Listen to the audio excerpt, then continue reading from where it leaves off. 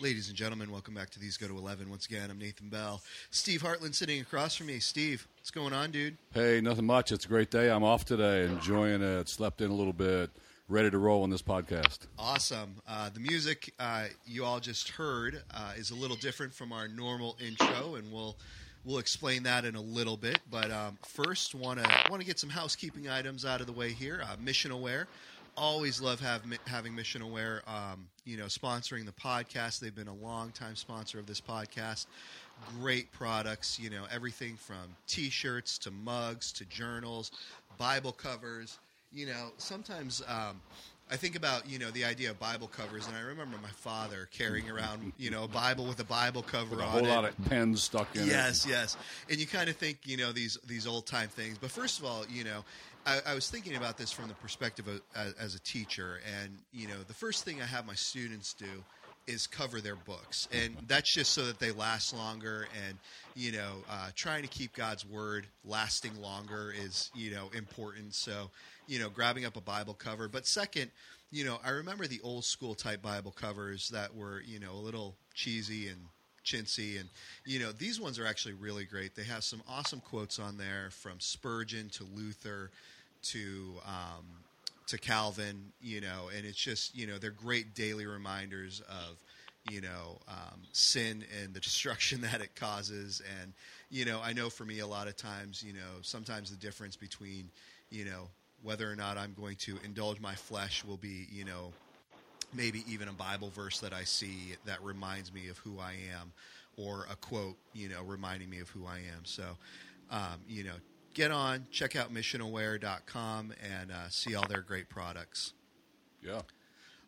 Want to introduce, before we get to our main guest, I want to introduce another guest that we have on here, Jason Wallace, who is worship leader at Cornerstone, Steve, where you are the pastor, formerly known as Trinity Church. This is getting confusing, isn't it? I know, right?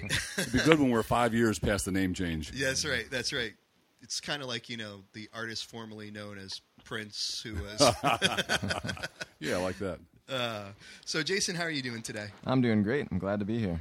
Awesome to have you on. Jason, go ahead and just tell us a little bit about yourself, friends, family, all that crazy stuff. What are you studying? Where are you headed? Yeah. Well, I'm studying-wise, I'm studying at Faith Theological Seminary. I want to be a pastor when I grow up. Nice. Hopefully very soon. So I'm doing that. I work, just a couple jobs. I work at Cornerstone. I was the worship leader and the janitor. One of my favorite jobs is doing that one. And you lead a youth ministry. I lead the youth ministry. Yep. Busy guy. We also work for Crew. Just do a few things and Nice. playing a little rock band here and there every now and again.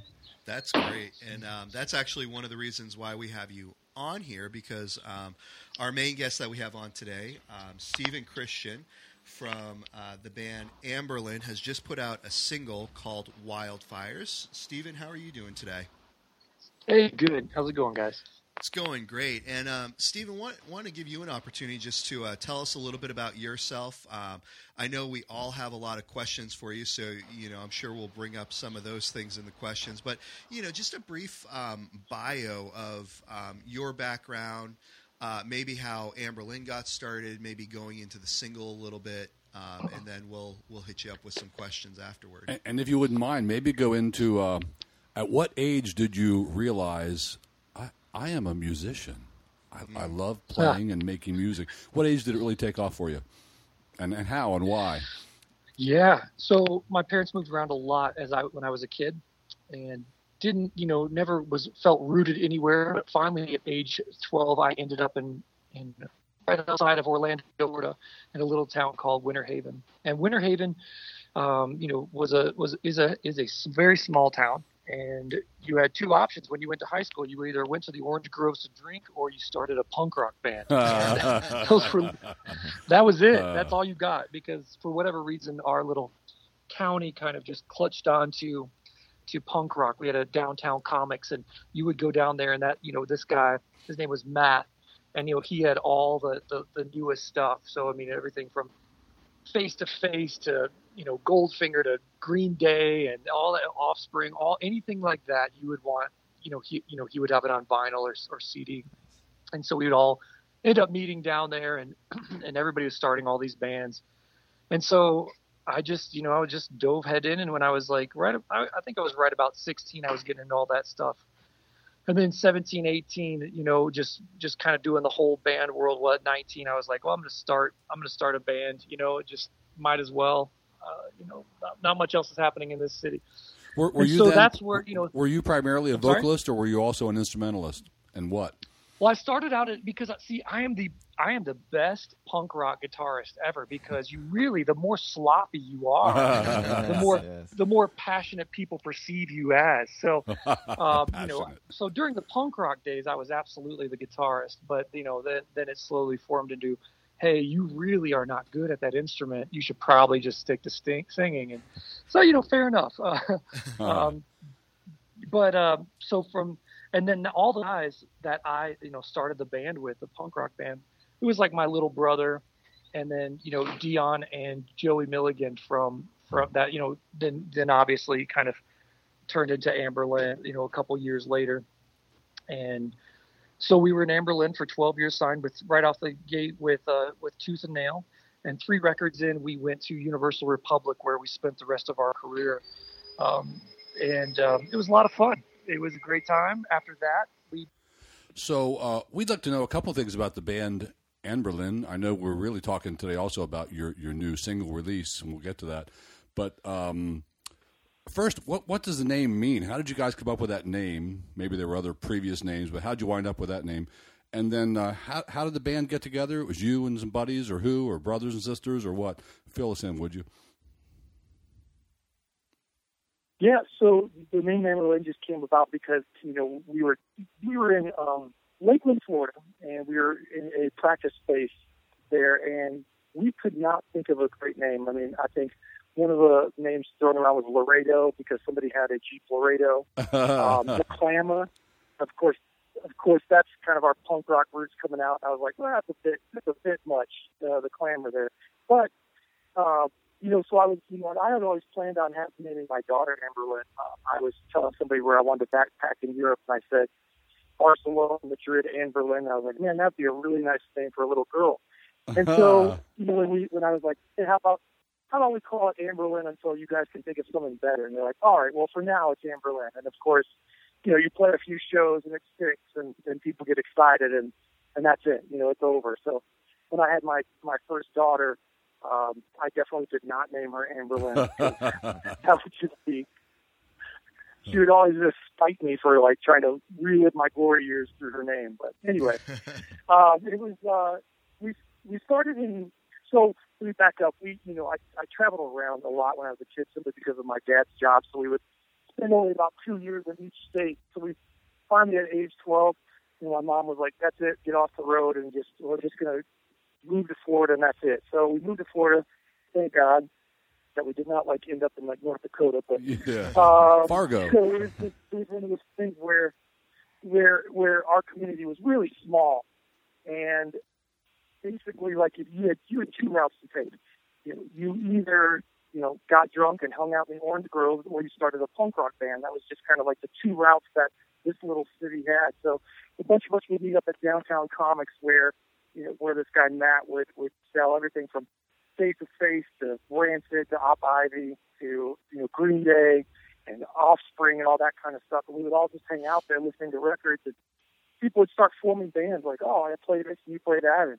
And so we started a punk rock band with my little brother, and there was Dion and Joey, who eventually kind of metamorphosed with me into Anberlin.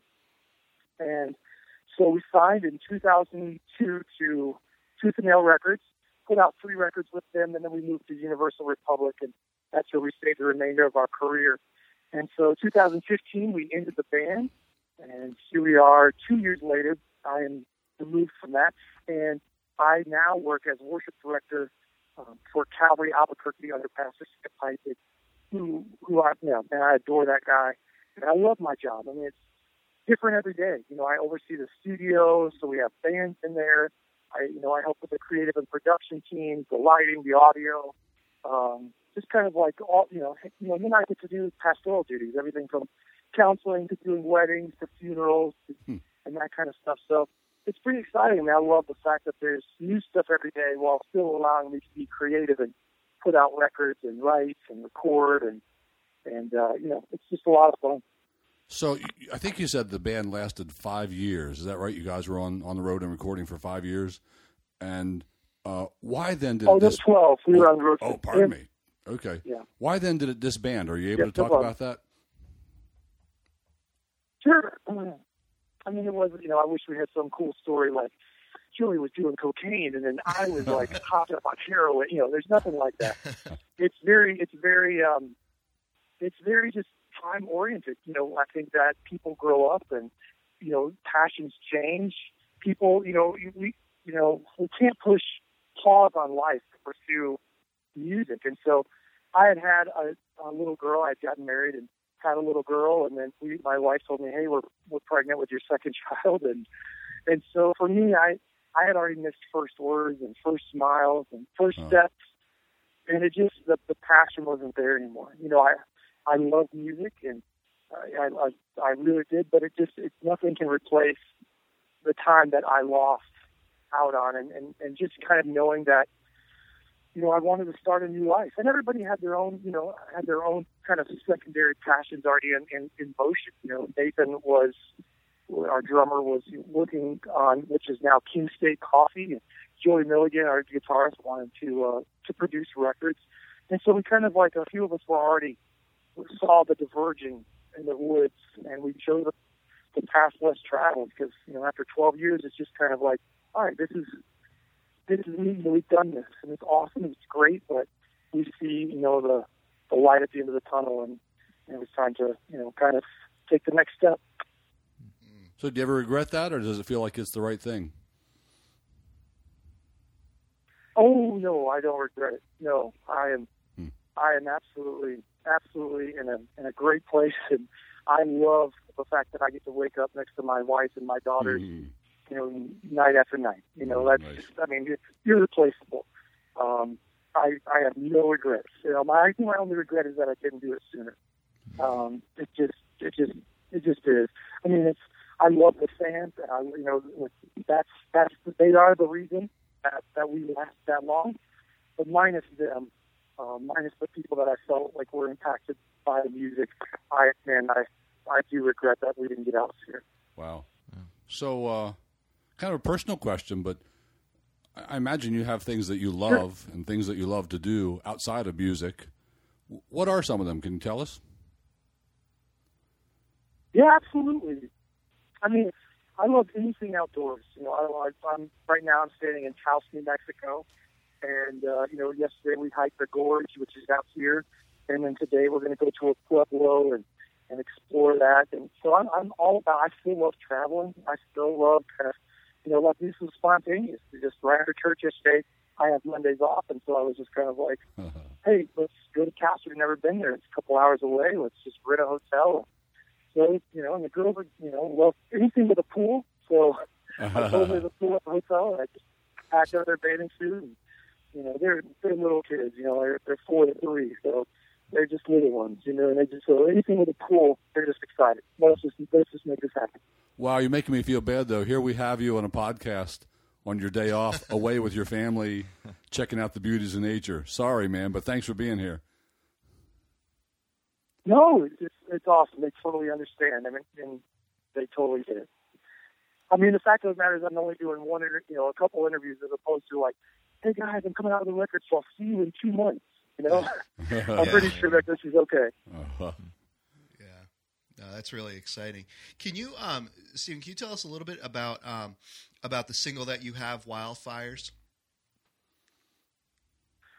Absolutely. So, 2014 and 2015, actually 2014, I knew that like Anberlin was coming to a close, and so I believe strongly that creativity is a muscle, and I just wanted to continue to exercise it. So I signed a publishing deal with Word Publishing, and basically I songwrite for like anything from country to pop to, you name it. I just actually did a hip hop thing like 2 weeks ago.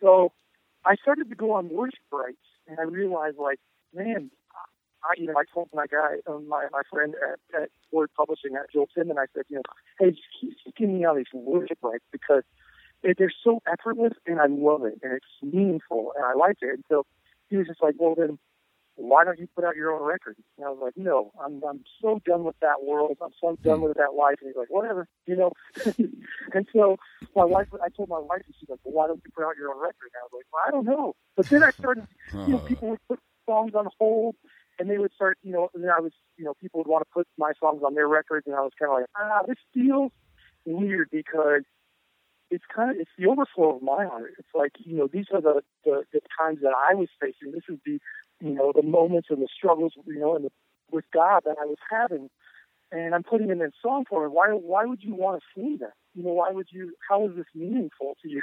It just felt different. And so from there, I was like, I think I do want to keep these songs that I've written as far as the worship ones. I think I do want to put them out on my own. And so that it birthed Wildfires. Just a collection of songs that were written, the last couple of years.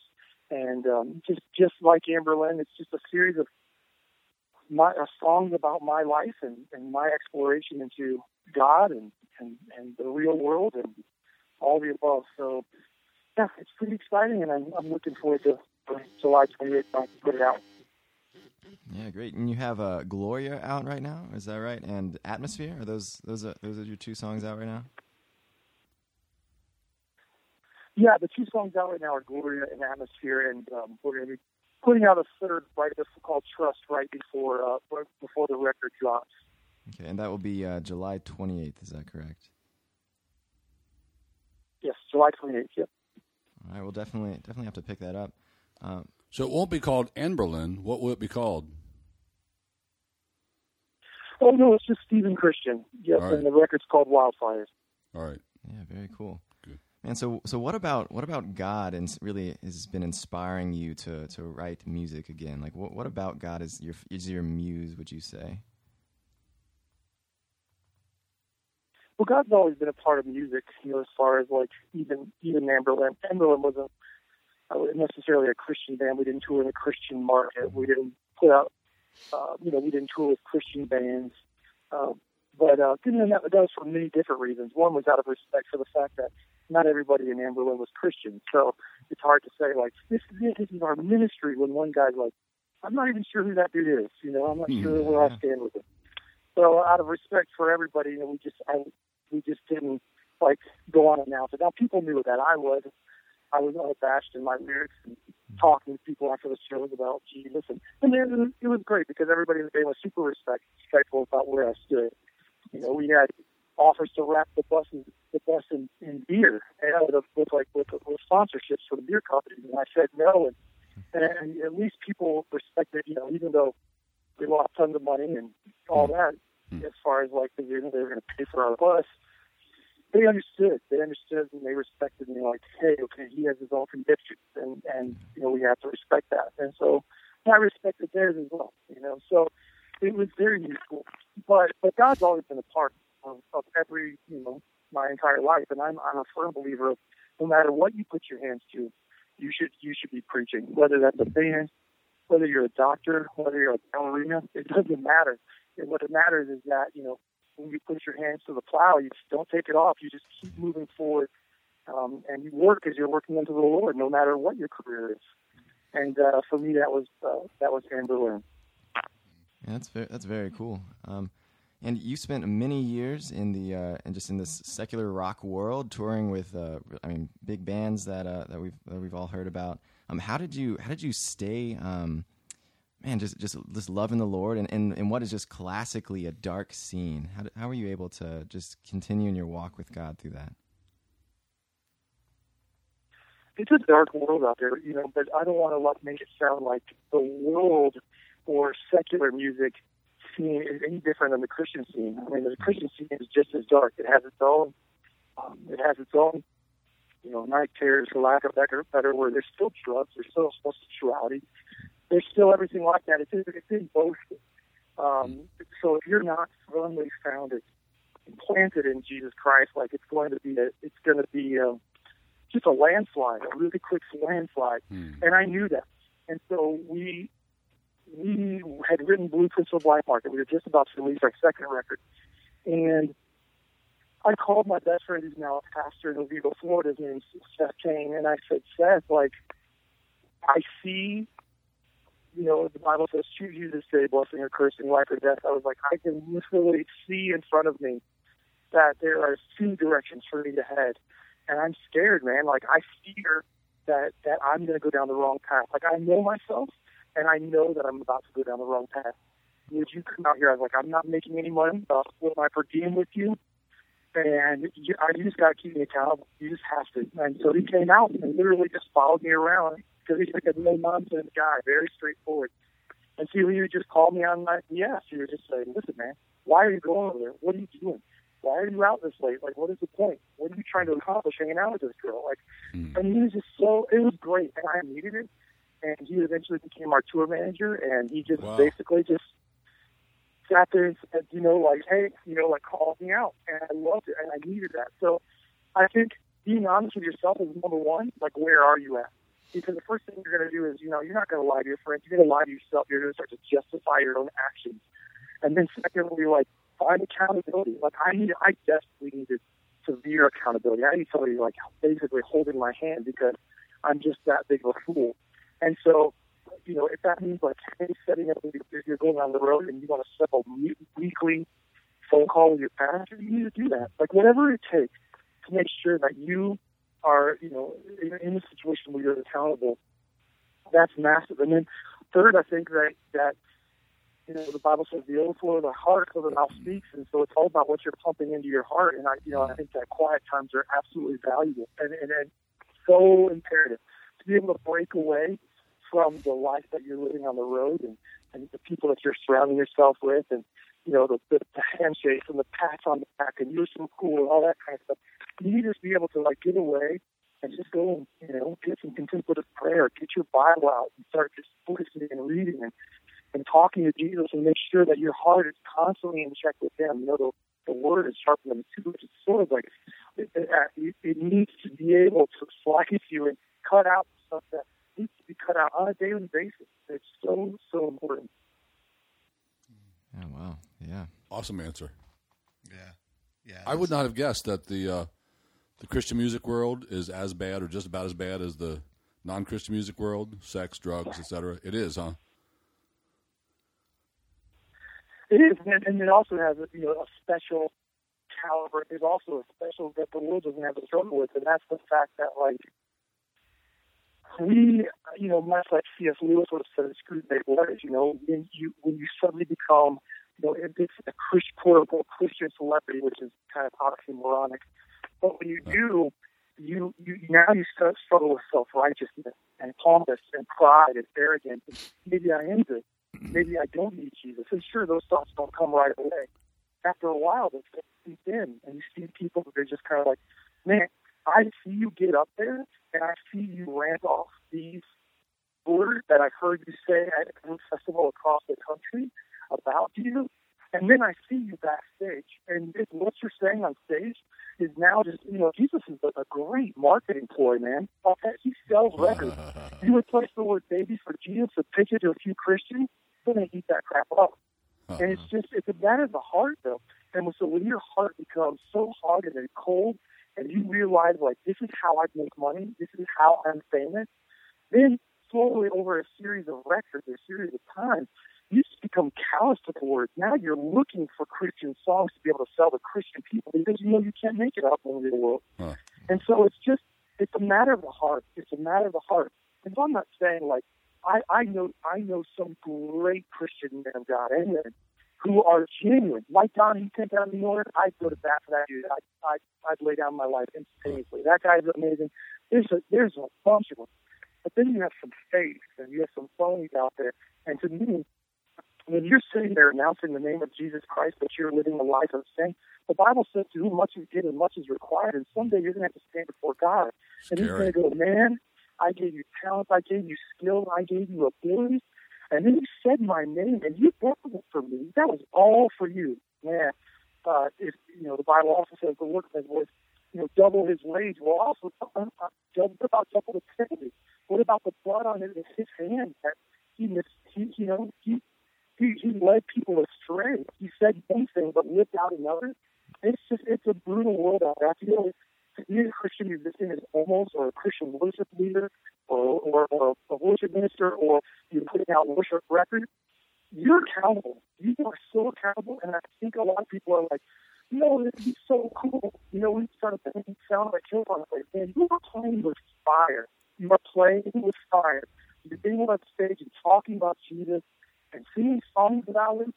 Man, you need to check your heart. And if there's any way you could go any other route than Christian music, do it, because, man, it's not as lighthearted.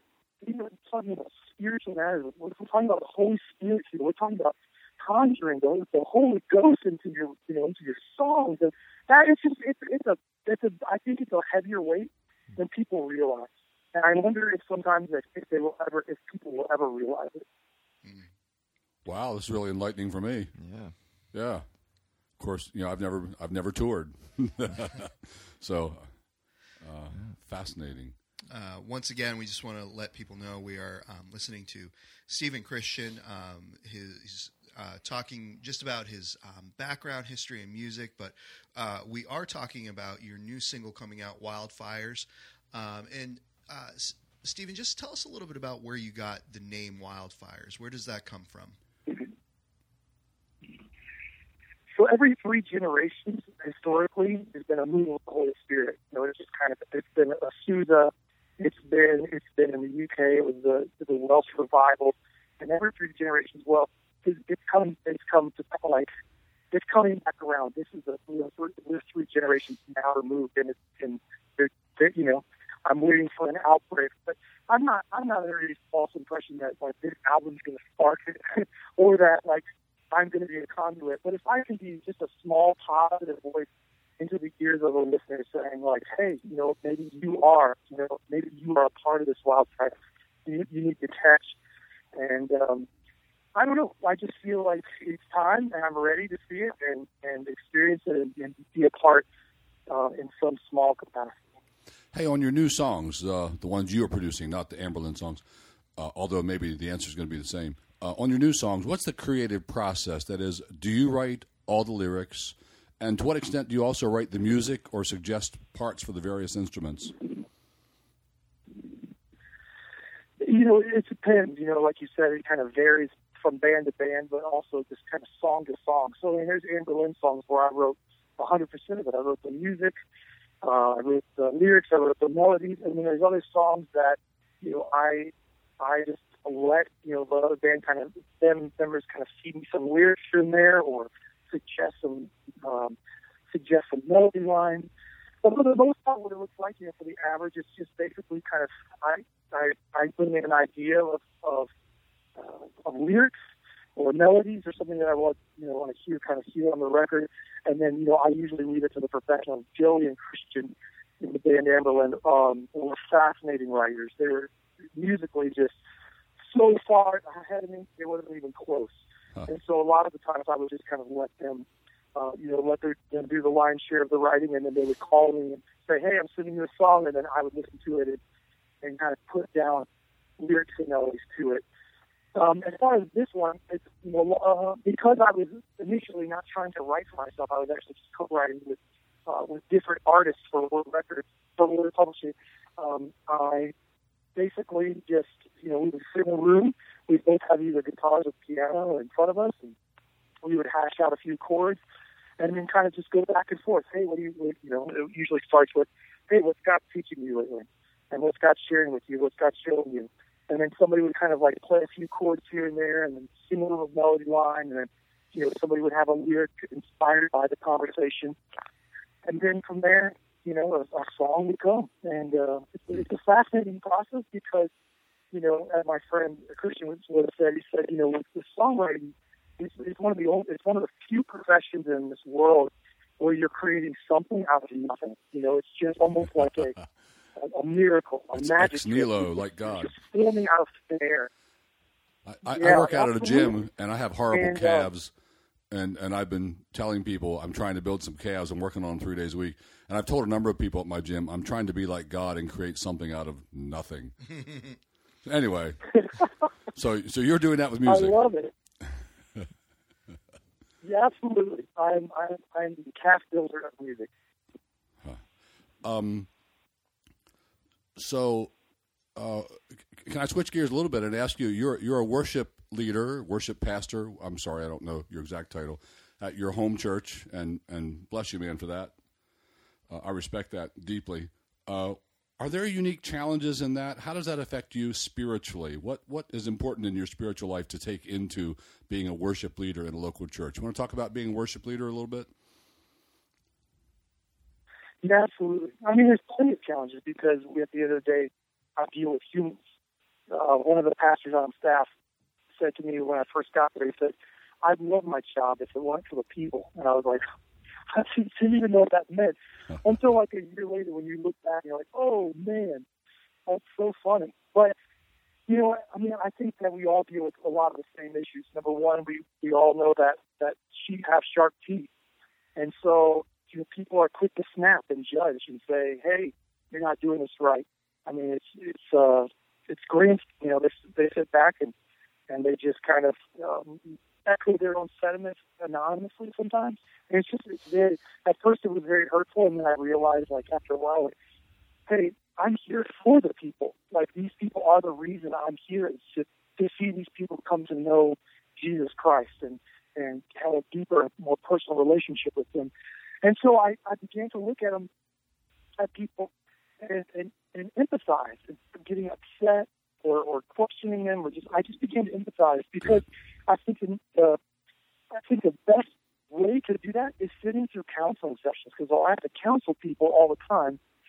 And man, the stories that I hear, and that's one thing that I wish I had, this level of empathy for people, for humans, prior to being in Amberlin, because it's a whole new level. Like people coming in with gambling problems and pornography problems. And there was a woman who walked in, and I knew I knew her kids, and she drives a little minivan, and she looks like the quintessential soccer mom, happily married and all that, you know, like she looks like it. And she walks into my office and sits down and says, hey, I'm just struggling with homosexuality and I have a girlfriend. And it was just like a bomb. Like, but you know what? People are hurting. People are failures. We've all sinned and fallen short of the glory of God. Yeah. All of us. Every single one. And just because, like, we said a prayer and Jesus has changed our heart and lives, does not mean that we're somehow abnormal or superheroes. In fact, the enemy will come against us even stronger and even harder. And he wants us to see us crush and fall faster. And so the level of empathy. So when people, you know, when people have negativity to say or talk to me about or drama in their lives, it's a whole new level of just compassion. You know, I think as pastors, one gift I think we should all obtain or ask for or have is just not only discernment, but just a heart of compassion. I'm just almost melting to see people how Jesus saw them. And that's something that I pray for on a consistent basis. But it's just, man, people, it is, you know, that pastor was wrong. It's all about the people. And without the people, not only will we not have jobs, but, man, this ministry would be so empty. You know, I don't want to be somebody sitting in the back room who tries to avoid as many congregants as I possibly can. I want to be getting out there. I want to be ministering. I want to be just exhorting and lifting them up, because I think that's what Jesus would have done. Yeah, amen to that, man. Yeah. And so you've played many rock shows. Now you've transitioned into this worship director role. Well, first, are you leading the weekly worship at your church? I do. I lead on the weekends. Yep. Yeah, great. How has that been transitioning from this is a performance, like I'm just trying to get people excited and go crowd surfing, to the worship, just the worship setting? Like how's that transition been for you? The transition was like very, very hard for me. I mean, the first year, if you go back and if somebody went to go watch me lead worship that first year, you probably saw somebody so stiff and standing upright and just staring off into the grand abyss, simply because I feared so much the weight, like we talked about, that weight of responsibility of being a worship leader. It was one of those, because my whole life I've entertained. I can get up there, I can yell at a crowd, I can tell them what to do, we can, jump off the stage, we can all sing songs together in unison, sweating. That's all second nature. That's all easy for me. What's not easy is now, again, the playing with these words, the talking, singing through these words, and just, I was so scared of entertaining, because I wanted to worship. I wanted to, before I was a lighthouse. I was asking everyone to look at me, look at me, look at me, look at me. And now I suddenly change and I'm a conduit. Like, look at him, look at him, look at him. And so any amount of emotion or enthusiasm, I was misinterpreting at first as like, am I, just questioning, man, what am I doing this for? Is this for God? Is this for me? What are we doing here? And so I remember, about a year into it, there's a guy named Pastor Jim Thomas, who leads the Village Chapel in Nashville, Tennessee. And one time he told me, he said, the healthy tension is where you stay. Stay in the healthy tension. And I love that, because there was this kind of friction between, God, I want to utilize the talents and abilities and skills that you've granted me, but in the same way, I want to make sure that this is not about me. And I began to live in that place. All right, God, I'm going to keep going, and as soon as you say stop, I stop. Let's keep going. Let's keep moving. And so now I'm liberated. I'm liberated because I have come to terms with that. This isn't about me. I don't want success. I've already tasted fame, and I've seen that it's vanity. I've already tasted success, and I see that it's all a vapor. I've tasted that part of life, and I see how empty it is. And now I look at this and I say, man, how cool is it that I get to sing, your name and proclaim you, and I get to be that, like I said, that conduit to you. And so just, living in that healthy tension is where I hope to remain. But it was a very tough transition coming from Amberlin into leading worship. Wow, great answer. Yeah. I'm not signaling the end of the podcast by this question, but what's the future look like for you? What do you see? Any ideas?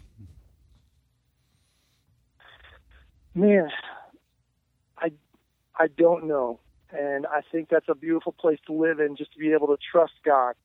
And one thing that I will tell my children and grandchildren someday, I'm just going to say, God is faithful. You can always, I'm sure there'll come up questions about, God, what about this? And why did this happen? And, but you could never, ever question God's faithfulness. He is absolutely present in tomorrow, and he absolutely cares. And so I don't know what tomorrow holds. I have no idea.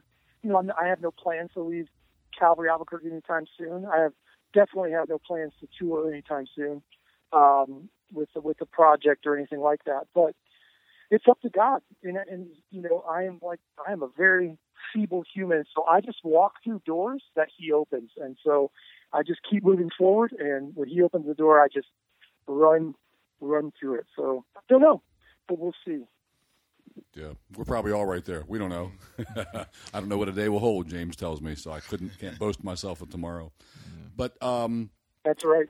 Yeah, aside from knowing or not knowing the future, your new solo songs, how do they differ from the stuff you were doing with Amberlin? Are there differences? What are they? Yeah, there's going to be a few differences. Sonically, it's not rock at all. It is very, very straightforward worship. It's not even cool worship. It's not like trendy worship. Mm-hmm. These are just songs that, I just felt like, hey, I want to get these off my chest. I need to talk about God, and I'm going to write this struggle. And it was, there's, the Bible talks about how that we're all part of the body of Christ, and so some are meant to be feet to tread where others won't or can't. And then there's supposed to be, the mouthpieces that are just an encouragement to the church. And I think records do the same thing for Amberlin. It was definitely it was a mission field. Amberlin was a mission field to me. And this is basically strictly for edification of the church, just kind of to build people up and, hopefully, exhort them and exonerate them to kind of move forward into a deep relationship with God. So I think that's the biggest difference. And then, I think some of the similarities is like obviously I'm always been inspired and influenced by not only the 80s but electronic music as well, and definitely those are still there, and you can still hear them on the record, and also lyrically. I mean, even though this is an unabashed worship record, I feel like these are still my stories, and the same with Amberlynn. Those are just my stories that were almost like a pseudo therapy for me, and I think that's part of it, of the songwriting hasn't changed. Hey, so most of us who are Christians listen to various worship bands. There are some we like more, and there are some we like less. When you listen to other bands, do you have some favorites? I do. There's tons of. I have tons of. Are you saying worship in particular? Yes, more overt Christian music. I think my, if you would have asked me the same question 2 years ago, I would have been like, I have no idea, because I just never listened to worship music. I mean, I went to church at Village Chapel there in Nashville, and I listened to whatever, and I sang along with whatever they were playing, but I couldn't have named a single artist. But now diving headfirst into the worship, I honestly love John Mark McMillan. I think he is a poet. Yeah. He is incredible. Like I think that guy is. I love how real and raw he is. Yeah, he's the real deal. He is a real, and I love that. I respect that. Just be you, and do what God's called you to do, and keep moving forward. Don't put on some kind of show. Don't go whiten teeth because you think that I'm going to think you're closer to God for doing so. But I just think that guy is just, man, just the Keith Green of our generation. Anybody else? I like Young Oceans a lot. I enjoy their music. All Sons and Daughters are just quality. I think that the songwriting for Young and Free is next level. Whoever's working with those guys are just incredible. Just incredible songwriters, incredible producers. I definitely think that they have it figured out. Do you have a favorite song to play in terms of worship? I'm sorry, say that one more time. Songs to play on worship? Yeah, so we're talking artists, but what about what's your favorite just worship songs to play of these people? I really like Sinking Deep. I think I really like that song right now. I mean, it's one we've been playing for a while. It's not like a brand new song, but again, there's just something about the lyrical content in that song. I like Wonder. You Make Me Brave. I really like that song a lot. So we also write a lot of our own original music, and so we have a full-time producer on staff named Stephen Tracy. He used to play in a band called Myriad, and we've been writing a lot. So I would say a good half to 3/4 lately have been kind of original songs that our church has really grasped onto. Would you mind if I ask you a question? Maybe you don't want to answer it. Would you mind if I ask you what do you think of a few worship bands, and I'll name them? I'll try my best, man. All right. All right. So I'm gonna be honest. Good, bad, or ugly. When you say worship, I think Sugar Rose. Honestly, that's my number one worship band of all time. Right. When I walk into Heaven's Gates, they will be playing Sugar Rose. I just feel it. So Hillsong is huge these days. Elevation Worship's getting pretty big. What do you think of those guys? Man, I know nothing about them. I mean, I know their music. I've never met a single one of them. I think they're talented. I think they're gifted. I don't judge. I mean, I can't judge based on music alone. I just don't know. I know Mike, the producer, and he was always a great guy. He used to be in a band called Academy. We toured with him several times. He was incredible. If they're all like him, then man, praise God, go at it. But as far as saying giving some type of I think their music is great. Musically and lyrically, you like it. At the end, but I mean, they're not Sugar Rose, but but I think they'd probably say the same thing. Yeah, very cool, man. For one, I just want to say I've been listening to your music for over a decade now, and I'm just really encouraged just to hear your heart, hear your love for the Lord, your seriousness Yes. about the things of God. Wow, so great. Yeah. My question for you would be just this kind of the same themes of you've transitioned from this rock band. What if you could kind of open our eyes, like, so we haven't done this touring the rock world. If you could open our eyes about about people, maybe about what the bands are like if there's something you could just communicate to kind of correct misconceptions, what do you think you would say? I'm sorry, Jason. It was kind of you kind of sound in the background. I really didn't fully understand the question. Yeah. I'll try again a little more concisely. If you could just tell all of us who haven't been on tour in the rock world, if you could just kind of correct misconceptions, maybe either about touring, about people, about musicians, what would comes to mind? Is there a kernel of wisdom that you've kind of gleaned? Yeah, absolutely. So I think if you're a touring worship band, the number one thing that will kill your band instantaneously is pride. It's an oxymoron to say, like, I am a prideful worship leader.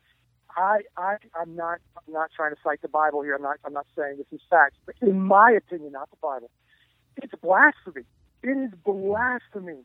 To point a finger at yourself and point a finger at God at the same time is an oxymoron. The Bible says you can't serve two masters at the same time, so you need to choose. You can't choose money, choose whatever it is, but please do not be in a worship band and be prideful. And when that starts to well up, kill it, because if not, God will level you. God will break you. That's testable in the sight of God. And I've seen it. I've seen worship teams, and I can look and I'll say, like, that is the cancer. She is the cancer in your worship team. She is the cancer in your worship team. So you know it, and people around you know it. And I think, honestly, like, you're sitting next to your head pastor. Isn't Steve your pastor? Yeah. So Steve, your job is to call them out. And when you see a hint of that pride, because if you don't do it, Steve, God's going to do it. And trust me, man, look at the life of David. You don't want that. You don't want that in your church. Yeah. And I told that to my team. We have 170 volunteers at my church. And I told them the first day, I was just kind of like, if there is pride, I pray in the name of Jesus, God levels this ministry. I pray God levels you. Get out. And if it's me, I will see myself to the door. I will make sure, that I will keep accountability, because that can't happen. It just can't. But as far as the touring world, if you want to tour in the general market, I'm going to switch gears completely off spirituality. But basically, I think there's a list of things. I think, first and foremost, understand what is important in your life and make that list is the day that you enter the band. And you don't have to show anybody in your band, but always keep that list, because soon, if it's God and then your family and then, your band or your purpose or whatever, and those begin to get miscued, there will be imminent failure. And that's just on a personal level. Like, as far as, to be honest, when I got married, the first 3-4 years of my marriage, I put Amberlynn absolutely first. And I treated her like that. And it took me years to figure out what I had done. And it's taken years and years to repair. And still there's scars. Still there's wounds, because I put the band first. So I would say personally, like, figure out what is important in your life, because you've got to realize that band at the end of the day will not be there next to your deathbed, and fame and fortune and all that success is a vapor.